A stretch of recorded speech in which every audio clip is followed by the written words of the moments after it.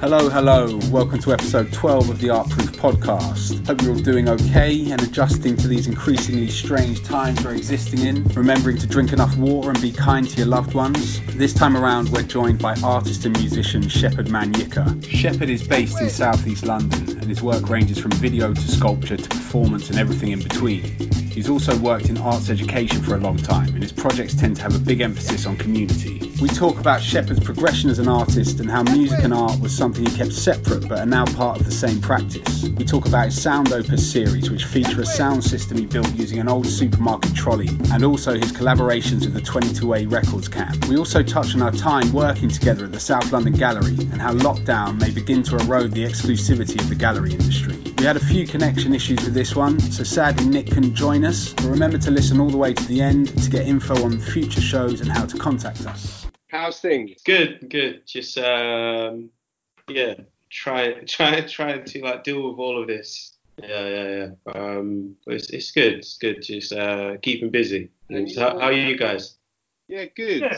Much right, the same, man. You know, trying to be productive and positive and do things like this while we're quite unmotivated by the whole situation. But well, you know, better. Yeah, lucky to be well. Yeah, definitely. That's lucky for our health. Very lucky for our health. Yeah. And this sort of coincided with a residency that you've been doing. It's doing the open field residency thing because initially I was supposed to be on site at CAS Art School, and the coordinator who I work with, Ben. Was like, oh, would you be interested in doing something online? I was like, oh, well, yeah, of course, definitely, like, perfect opportunity to do that, I think, like, right now, especially, like, I'd imagine I would have just been kind of like, what am I going to be doing? Yeah. So I thought, why not? That it makes a lot more sense to kind of approach it that way, like, online and see what will happen, basically. So was this pre-lockdown, pre-COVID that they'd suggested an online thing, or was it in response to that? It was kind of like a response, really, a response to COVID, and trying to figure out whether to go ahead with it later or just doing it right now as an option. I was like, yeah, of course, definitely doing it. Let's do it right now. Almost kind of like, let's get it out of the way, but also. Because I've started working with a lot of like sound and video. Yeah. And the online platform just sounds a bit more like, you know, appropriate for that in a way. So I just said, okay, let's just do it that way. Let's go ahead with that. What does it involve exactly, this? So basically for my MA, and actually it's not even just for my MA, like I think throughout like my journey into art, music has kind of come into it in some way, like trying to. I do music on the side for a start, and then I also make art.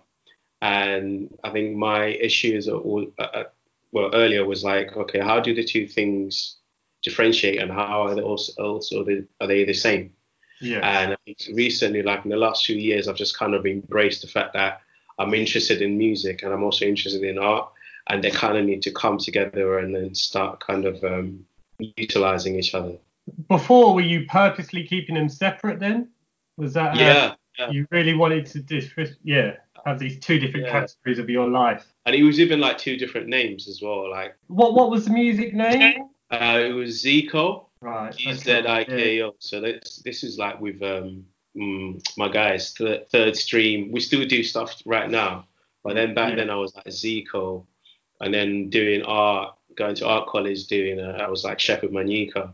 And then right now, I kind of just said, okay, no, it's all Shepherd. Whatever's going to happen, it's going to be Shepherd. You know what I mean? Whether it's going to be the art or whether it's going to be the music, whatever, it just has to be. Because it's just that thing of like life feeding into what you're doing. Is it a weight off your shoulders? Do you feel lighter? Yeah, definitely. It was just so much easier because then I could just do things without thinking, okay, this needs to be this particular way or that needs to be that. So I take elements, I guess, from like fine art practice, and then use them in how to maybe make a video or something. Yeah. Or for like right now, I'm really looking into like sampling, like through hip hop processes, and like how sampling and I guess like found objects are pretty much the same thing. Do you know what I mean? So that's kind of like the premise of like the residency. So I'm looking at now that's what I call Music 16. Is that an album you were given as a child? Is that a present? Yeah. Yes, my mum sent it to me when I was back in Malawi, and then that just became like, wow, listening to all this stuff. There was like De La Soul, and it was like the first kind of purely hip hop song I'd heard. You know, like late 90s, late 80s. Sorry, 89. And then before that, it would have been like MC Hammer or something like that. Do you know what I mean? Like something really childish, you know. Yeah. So it was like this new sound that I'd not really heard before.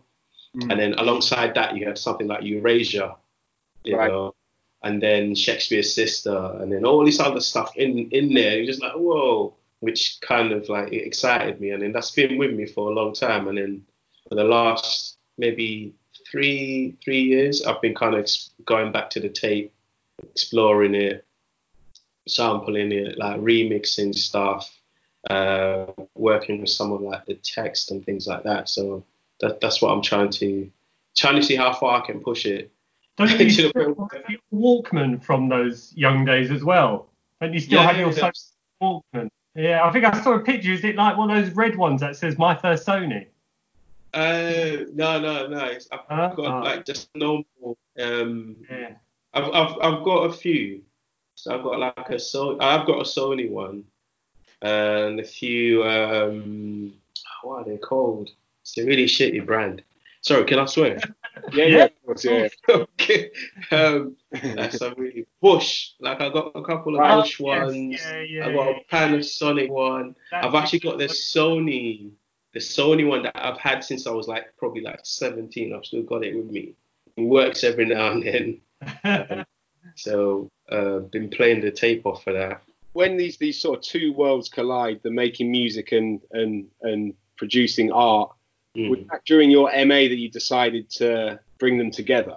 Yeah, because it was this thing about so I've been doing some teaching at like CSM on the first year program for XD, and there's always this thing about pedagogy, like introducing pedagogies, and then thinking about myself going to art school, being the only black student in the classroom, and like being from London, and then things that represented me. And then I was really into hip hop in a way, and those things were never present, I guess, like in the classroom. And it was like, okay, how do I bring that in? So I thought, okay, looking at hip hop as material or like art making, that's basically how that all kind of like came in as part of like the MA. As like an investigation into that, and how could you then utilize that maybe if you were to use it as curriculum of some sort in the classroom. So but it's actually even then I did it, and then I realized that okay, you know, like sometimes it's not really sticking because like it's not supposed to be like deep theory or anything like that. I just needed to just kind of explore it as much as I wanted to, and then it becomes whatever else it needs to become without being underpinned by like a curriculum or something like that, if that makes sense. Yeah, no, it does. And then you've got quite a background in arts education. Yeah. And how did you get into that? Was that through working at the South London Gallery and doing the Art Assassin stuff, or was that something that interested you before that? You know, I think way before that, I used to do loads of like youth work.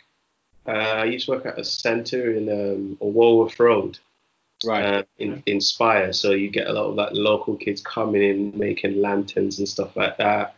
And then, I think from then on, I guess caught the bug. And then when I was at the South London Gallery, I found out about the Art Assassins. Well, I met you, obviously.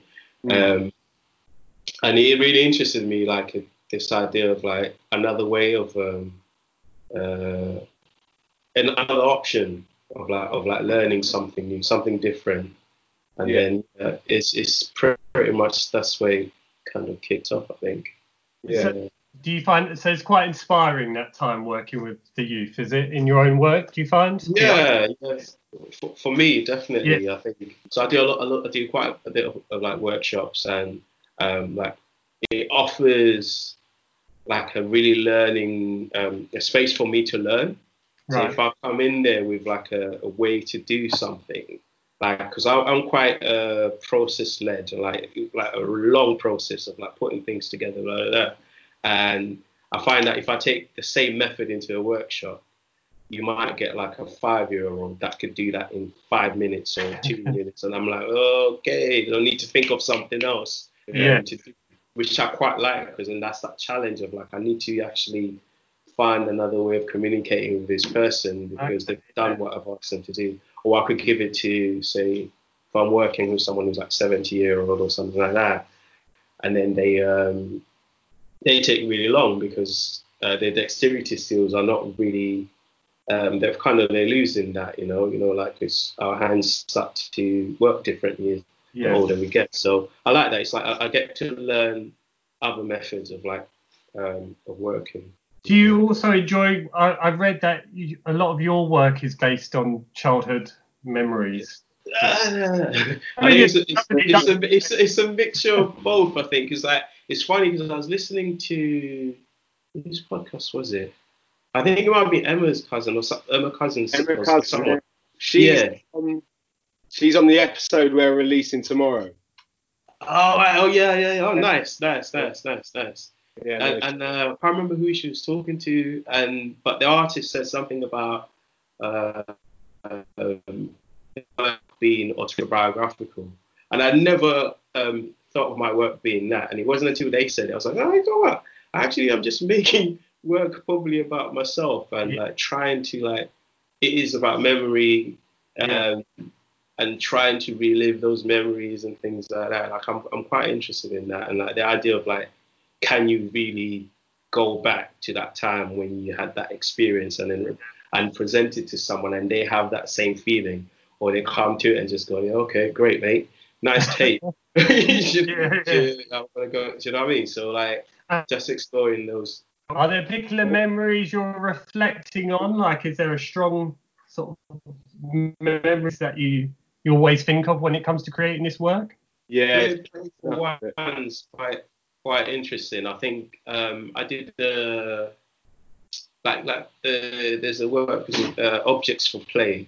But this idea of like when you're a child, if you're given like I don't know, or your parents might buy you a car, and then your imagination just kind of like really wonders. Like the car can do so many things, apart from like say as an adult what we know a car to do. Or you give a child like a box, and then the box becomes a house, it becomes a hat, it becomes so many different things. So it's like somebody's trying to go back to that process of like that way of thinking, like this, that objects could be more than one more. So for I guess like a particular memory is like when we were younger, we were obsessed with like, so I'm old, sorry. We were obsessed with like UB40. I think we're probably the same age. Yeah, with that Hammer reference to the soul, I think we're probably about the same age. We probably are, but let's not tell anyone. I was obsessed with, we were obsessed with UB40, me and my mates, and and literally formed a group. All of us, like we assigned each other the role. We made like guitars out of like old kind of like cooking oil cans. Yeah. What do you call it? Roll-on. Those were like microphones and things like that. Oh, I just remember things like just going, oh yeah, wow, we actually did that as kids, and like that in itself it's like a performance, isn't it? Like it's like a performance art of some sort, Yeah. But it's like a bunch of kids just playing, and like if you do it as an adult, it becomes something else, But it's like trying to get back to those kind of like memories. So in some ways, like those are the type of memories that kind of like stick with me. Yeah, right. It's still quite a performative element to your work now. I mean, stuff like the sound opus, where you're traveling around with the sound system and the head nod stuff. I mean, yeah, they sort of heavily reference hip hop, but they have this performative element to them. Is that something that's quite important to you? Yeah, I think, I think that's the simple answer. It's quite important. Like the sound system is important, I guess, because I am interested in music, and again, like the head node piece is again going back to this idea of like hip hop, like taking it apart and finding specific like elements that don't necessarily say that that's hip hop, but they point to it, you know. So like the nod obviously is like synonymous with that culture. So like exploring that a little bit further than what we know of it in a way. And then I guess like this, the sound system was also born from me being, well, I live in Peckham and like there are trolleys everywhere. Yeah. So I just literally went around taking pictures of trolleys and stuff. I've got an account out there, and then it was like, okay, what else can that become? Do you know what I mean? Like in the same way, like the roll-on becomes a microphone. So the trolley could have another life. Yeah. So like the trolley just had this other. It looked like it had other possibilities. Yeah. Which were like this walk-in sound system. I interviewed Mark Leckie a while ago about his sound system pieces. Nice. He was saying when he made them, it was at a point in his life where he had an axe mind with the art world, and his argument was saying that these things from his culture that wasn't necessarily part of contemporary art or highbrow culture were valid, or should have, you know, as valid as any piece of work in a museum or something like that. Yeah. Is this kind of merging of cultures something that you're interested in? Yeah, actually, do you know what? It is that thing of like, what is culture? You know, like when you say cultural capital or something. So do I necessarily need to be like in a university for like 3 years and then do another year, 2 years of studying this and do a PhD, and then therefore I'm cultured? Or like all the things, the life experiences that I have, are they also like valid in those spaces? So like the sound system, for instance, you know, it's culture. It's like there's a particular way of building a sound system, and like you have to understand it in a particular way. I don't fully understand it myself. I'm still learning it. But then that is theory. There's a particular theory about the sound system. That's where I guess these things kind of like come into my like way of making art. It's quite a crucial tool of communication, the sound system. Yeah. A way that sort of communities would communicate new music and stuff like that, and messages. Yeah, like it's like a spot for like sharing and communication, connecting as well, you know, like bringing people together in a way.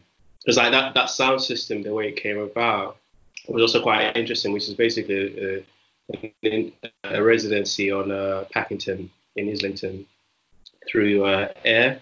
And my idea was just to go around and record sounds of like the community, because there was this community that was basically almost like they're all living in the same space, but they're also quite separate. So again, like as you're saying, music brings people together, or sound brings people together.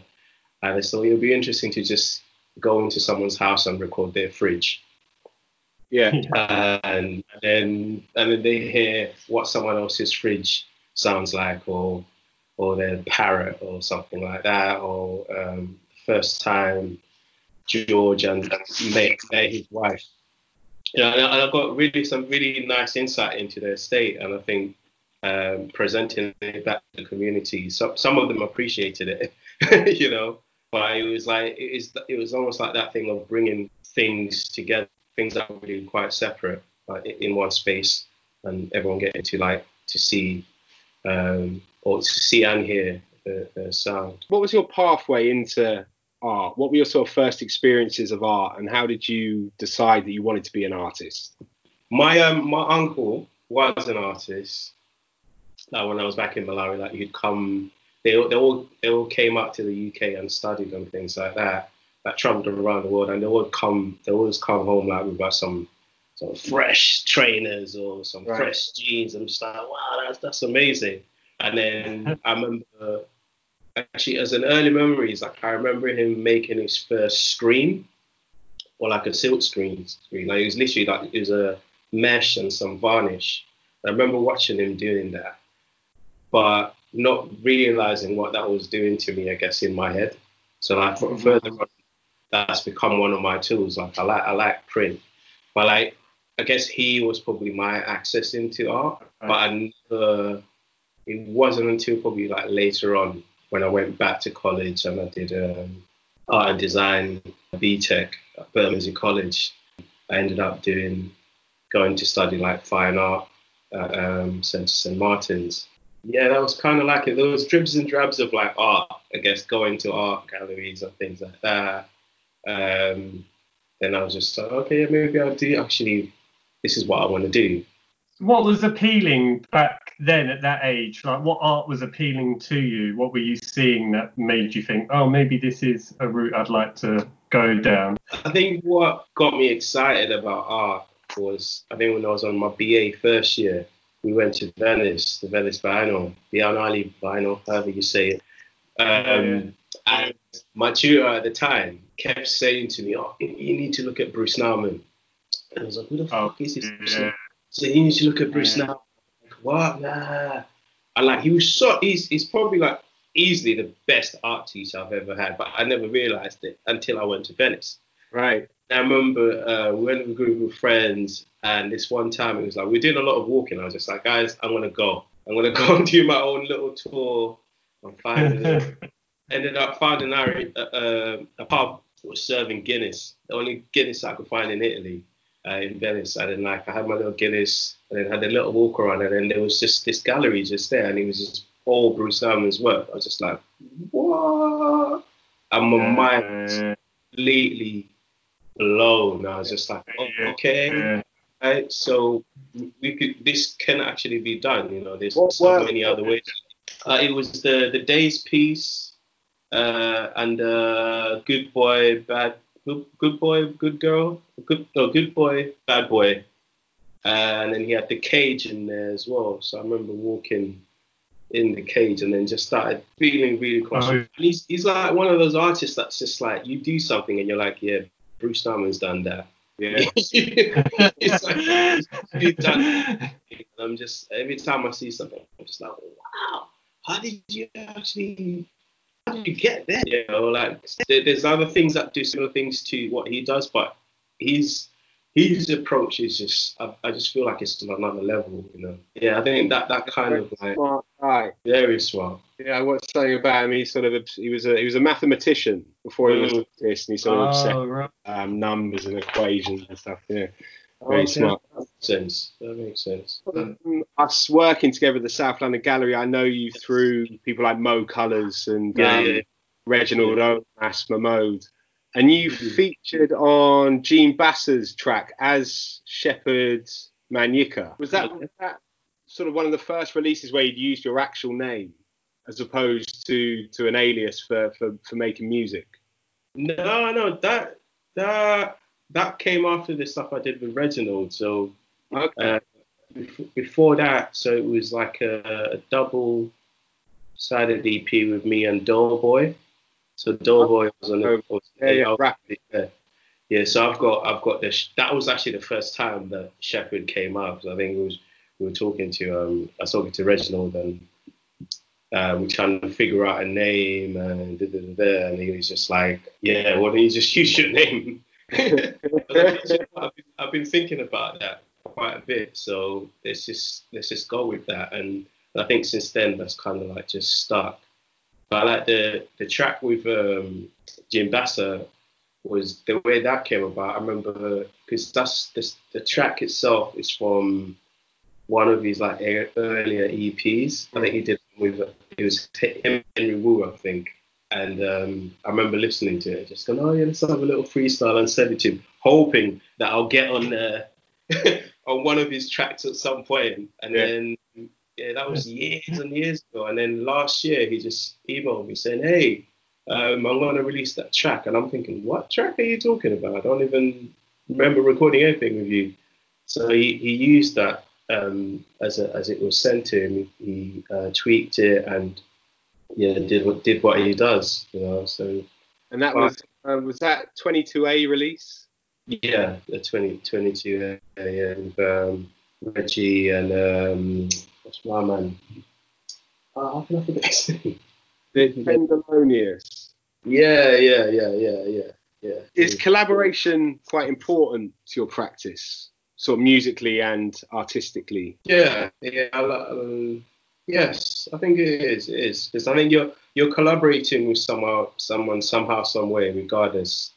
You're probably in some ways collaborating with someone who stretches your canvas. And then you paint on it. So, like I was saying earlier, like I think collaboration in a way just allows me to have a better understanding of things that I might not be able to deliver. So it's important in that way. How has lockdown affected collaboration for you then, since this time? I've had one collaboration, which is like a music thing. So did fuck it, I'm gonna say it. I'm saying it. It's a video. Exclusive. Exclusive. You might have to cut this out. But just recently did a video for a track, and it was literally the producer's like, "Oh yeah, we're gonna use our phones. I'm gonna phone you on Zoom, and then you just sing the track back to me on the thing." And we did that over a few number of days, tried a few things out. It was like, it's not really working because I'm keep on doing, I don't know, whatever. And then I shot it again with my own camera, and then I've sent him the footage, and he's edited stuff, and then we kind of this back and forth, like sharing of like what we've just made in a way like that, because it's like this type of format, isn't it? It's like another way of like creating within this kind of like circumstance, because otherwise it would be okay. We need to do like bring out a camera, let's go and shoot somewhere, find a location, but the location was my bathroom. Right? Location became a bathroom, and he edited at home, and like I think he did a pretty good job. So it's amazing what can be done, really, when invitations are put on us. How our imagination. I guess it goes back to the stuff with how kids see things, and we start using our imagination more and what we can do with the environment around us. And that's all we have in that immediate moment. Quite interesting how it links with your work, really. Exactly. Yeah. It's like trying to be it's about being resourceful, isn't it? Like as you said, what do we have around us that we can utilize in our kind of like creative processes?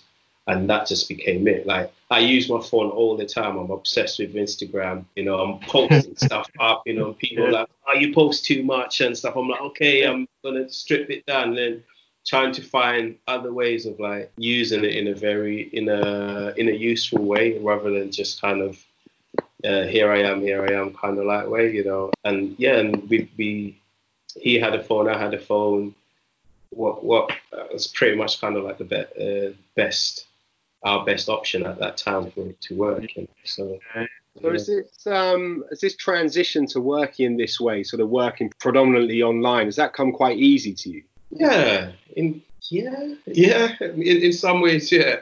It has its problems, I think. Like connectivity and stuff like that, or like particular age groups don't really understand how access. There's loads of questions about access.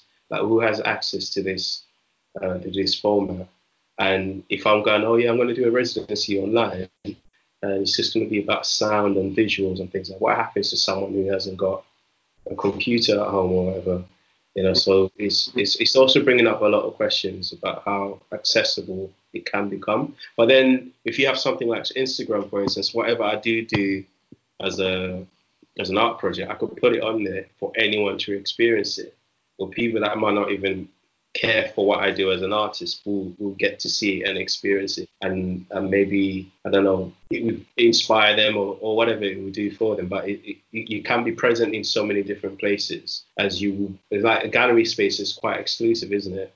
With the But do you think it kind of strips away the exclusivity of the art world, shifting online? Yeah. I think there's elements of that, like where it takes it apart, and if you've got access, you're in there, you can see it. If there's someone pointing, in some ways that you almost need someone to point you to it first, and then it's there, you know. But and I love the fact that, like, online, like, this stuff is happening. Just kind of, they're talking to each other in a very, like, honest and open way. Like a lot of the musicians, for instance, for me, I love that Swiss Beats and are talking about production. That's something that I never thought would ever happen. Or they're getting all these people to battle each other, or you get these galleries talking to this person about their practice in a very, like, present way, without you having to pay to go and see this talk or whatever. I think it's healthy, and I'm in some ways hopeful that whatever is happening now, when we come out of it, we'll become even more knowledgeable than we were, and things will be a little bit clearer than they were before, and, you know, like, all the roadblocks are kind of like being moved, you know. Do you think it perhaps allows people to take more of a sort of casual interest in things like contemporary art?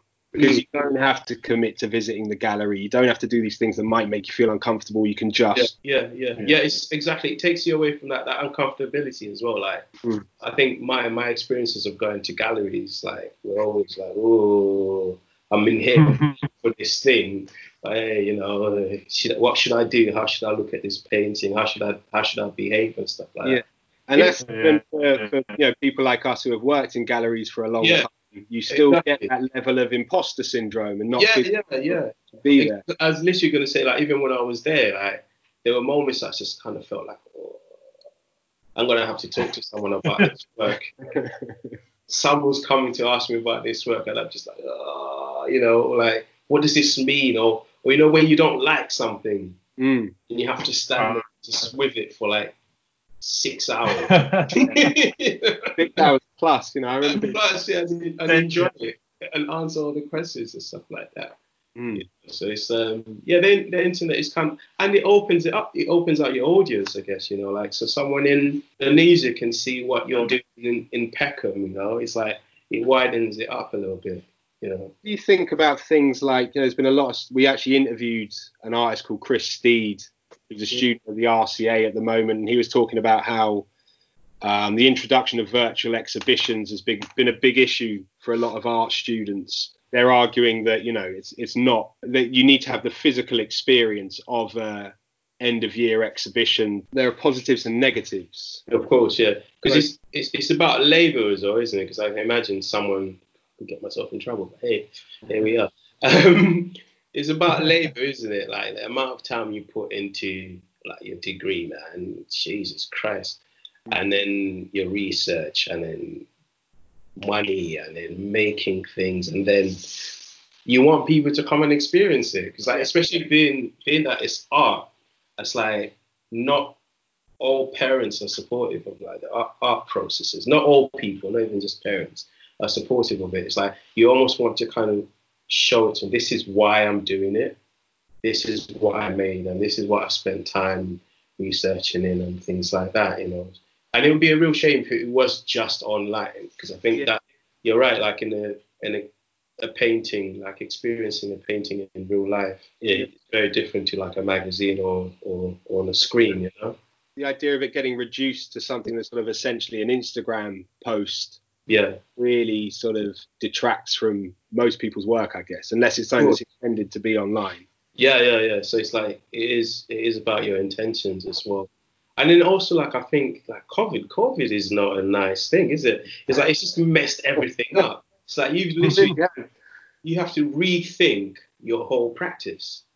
Do you know what I mean? Like, one instance, like, you got to rethink about your practice in another space, in a way. So, like, I think that's probably, like, the hardest thing, like, rethinking how how your practice can exist online. without you being in front of it. You know, I think that's the most difficult thing, I think. Have you been managing to produce any work out of your house or anything like that? Have you been making any videos like parts of the Head Nods project or anything like that? Yeah, I've done a few. So like my partner or girlfriend she usually shoots them, make her hold the camera.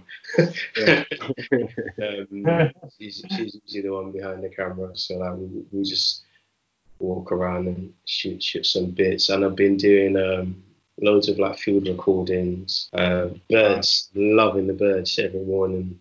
So has there been quite a dramatic change in what you're picking up in these field recordings due to lockdown? Yeah, because like it's a lot quieter. It's almost like you can hear the trees a little bit more. You can hear people, you know, all that stuff.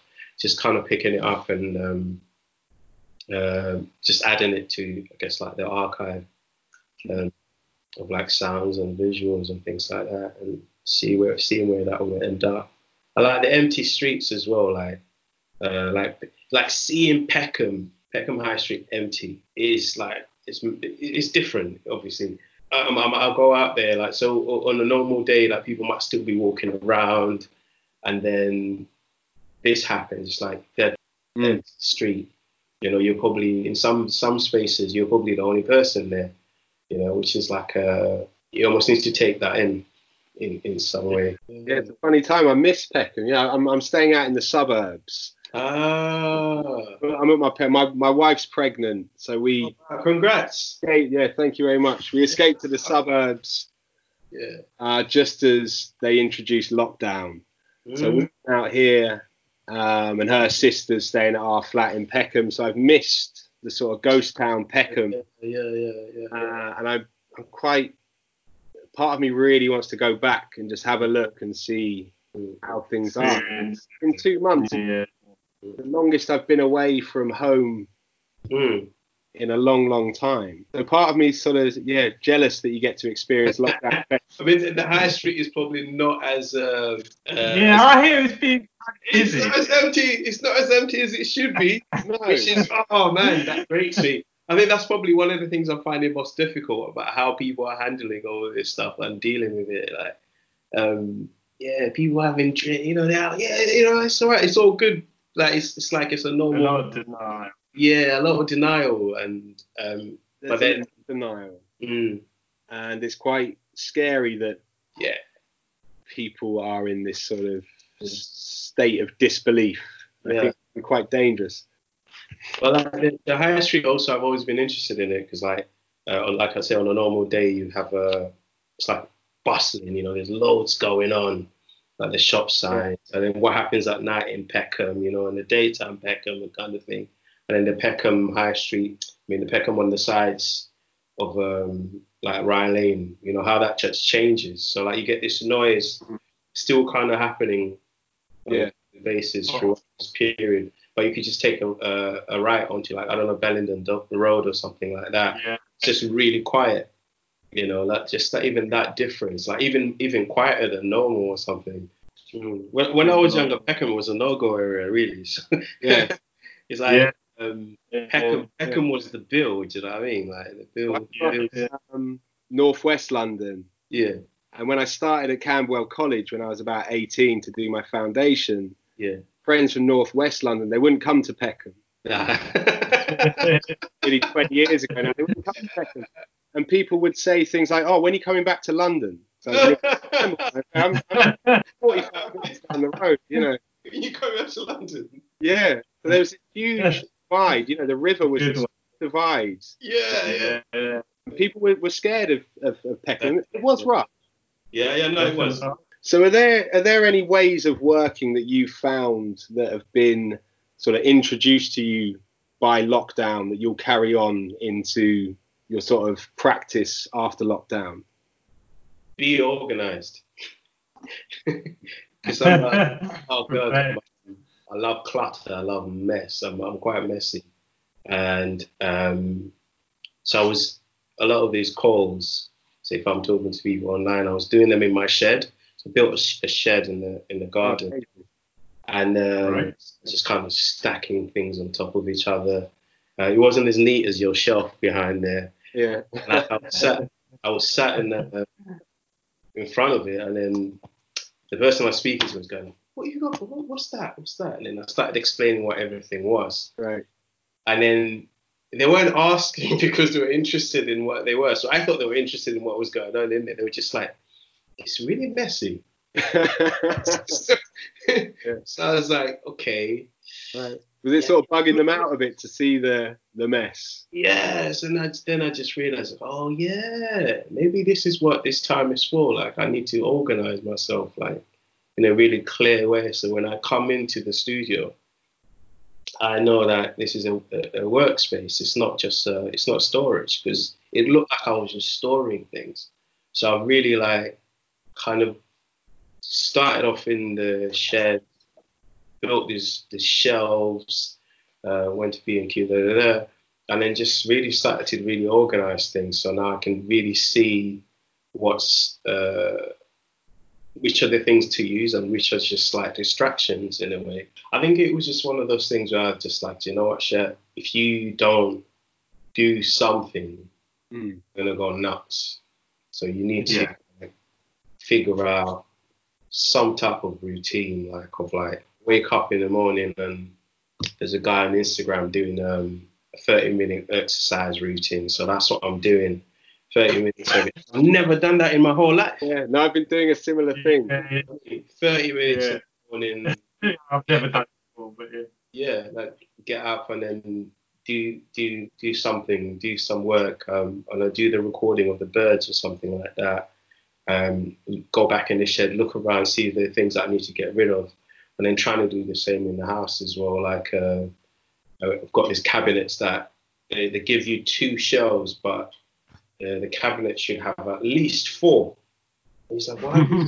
There's 2, so I'm gonna put another one in there. So like I've literally gone round. It's okay. All the things that you've been saying that you're going to do. I think this is the time that you need to actually get all that stuff done, you know? So well done for doing it. There are obvious countless negatives to our situation, but there are some positives, I guess. I mean, I've lost 7 pounds since living a bit healthy. You know what I mean? Just sort of eating a bit better, exercising and stuff like that. So it's funny that although we are in this sort of Groundhog Day situation and it is quite difficult to get motivated, do you think, I mean, have there been sort of obvious positives for you?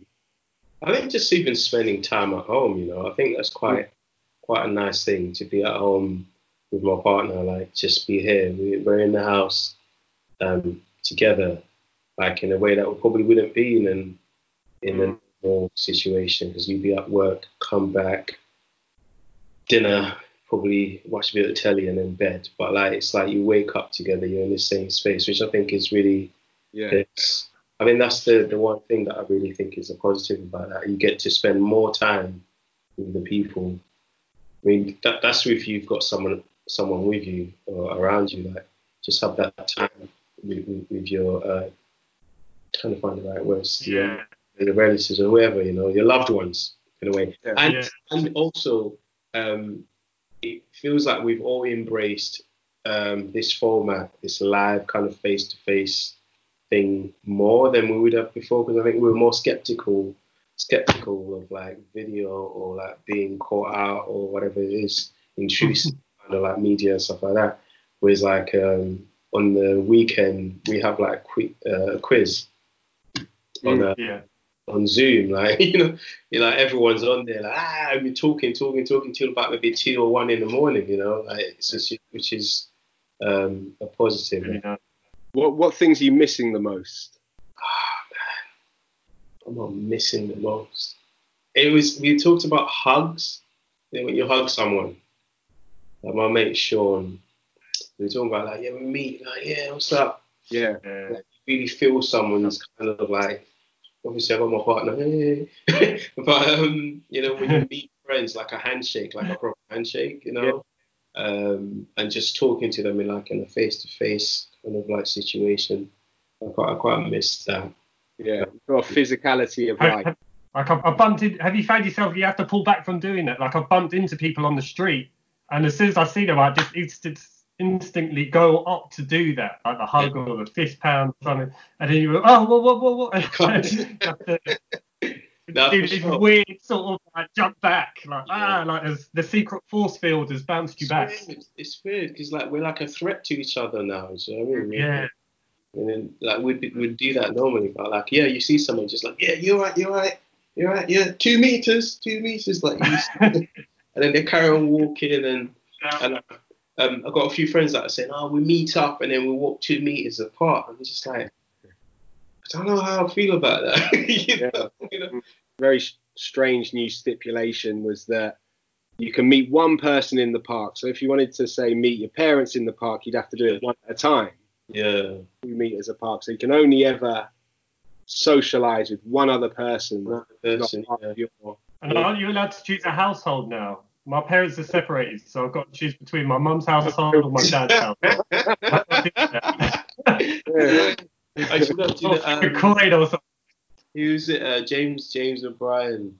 It was like, one way to get around that is that you bring your one parent in, and then you employ the other parent, because someone can come in and be a cleaner. Right. You employ them.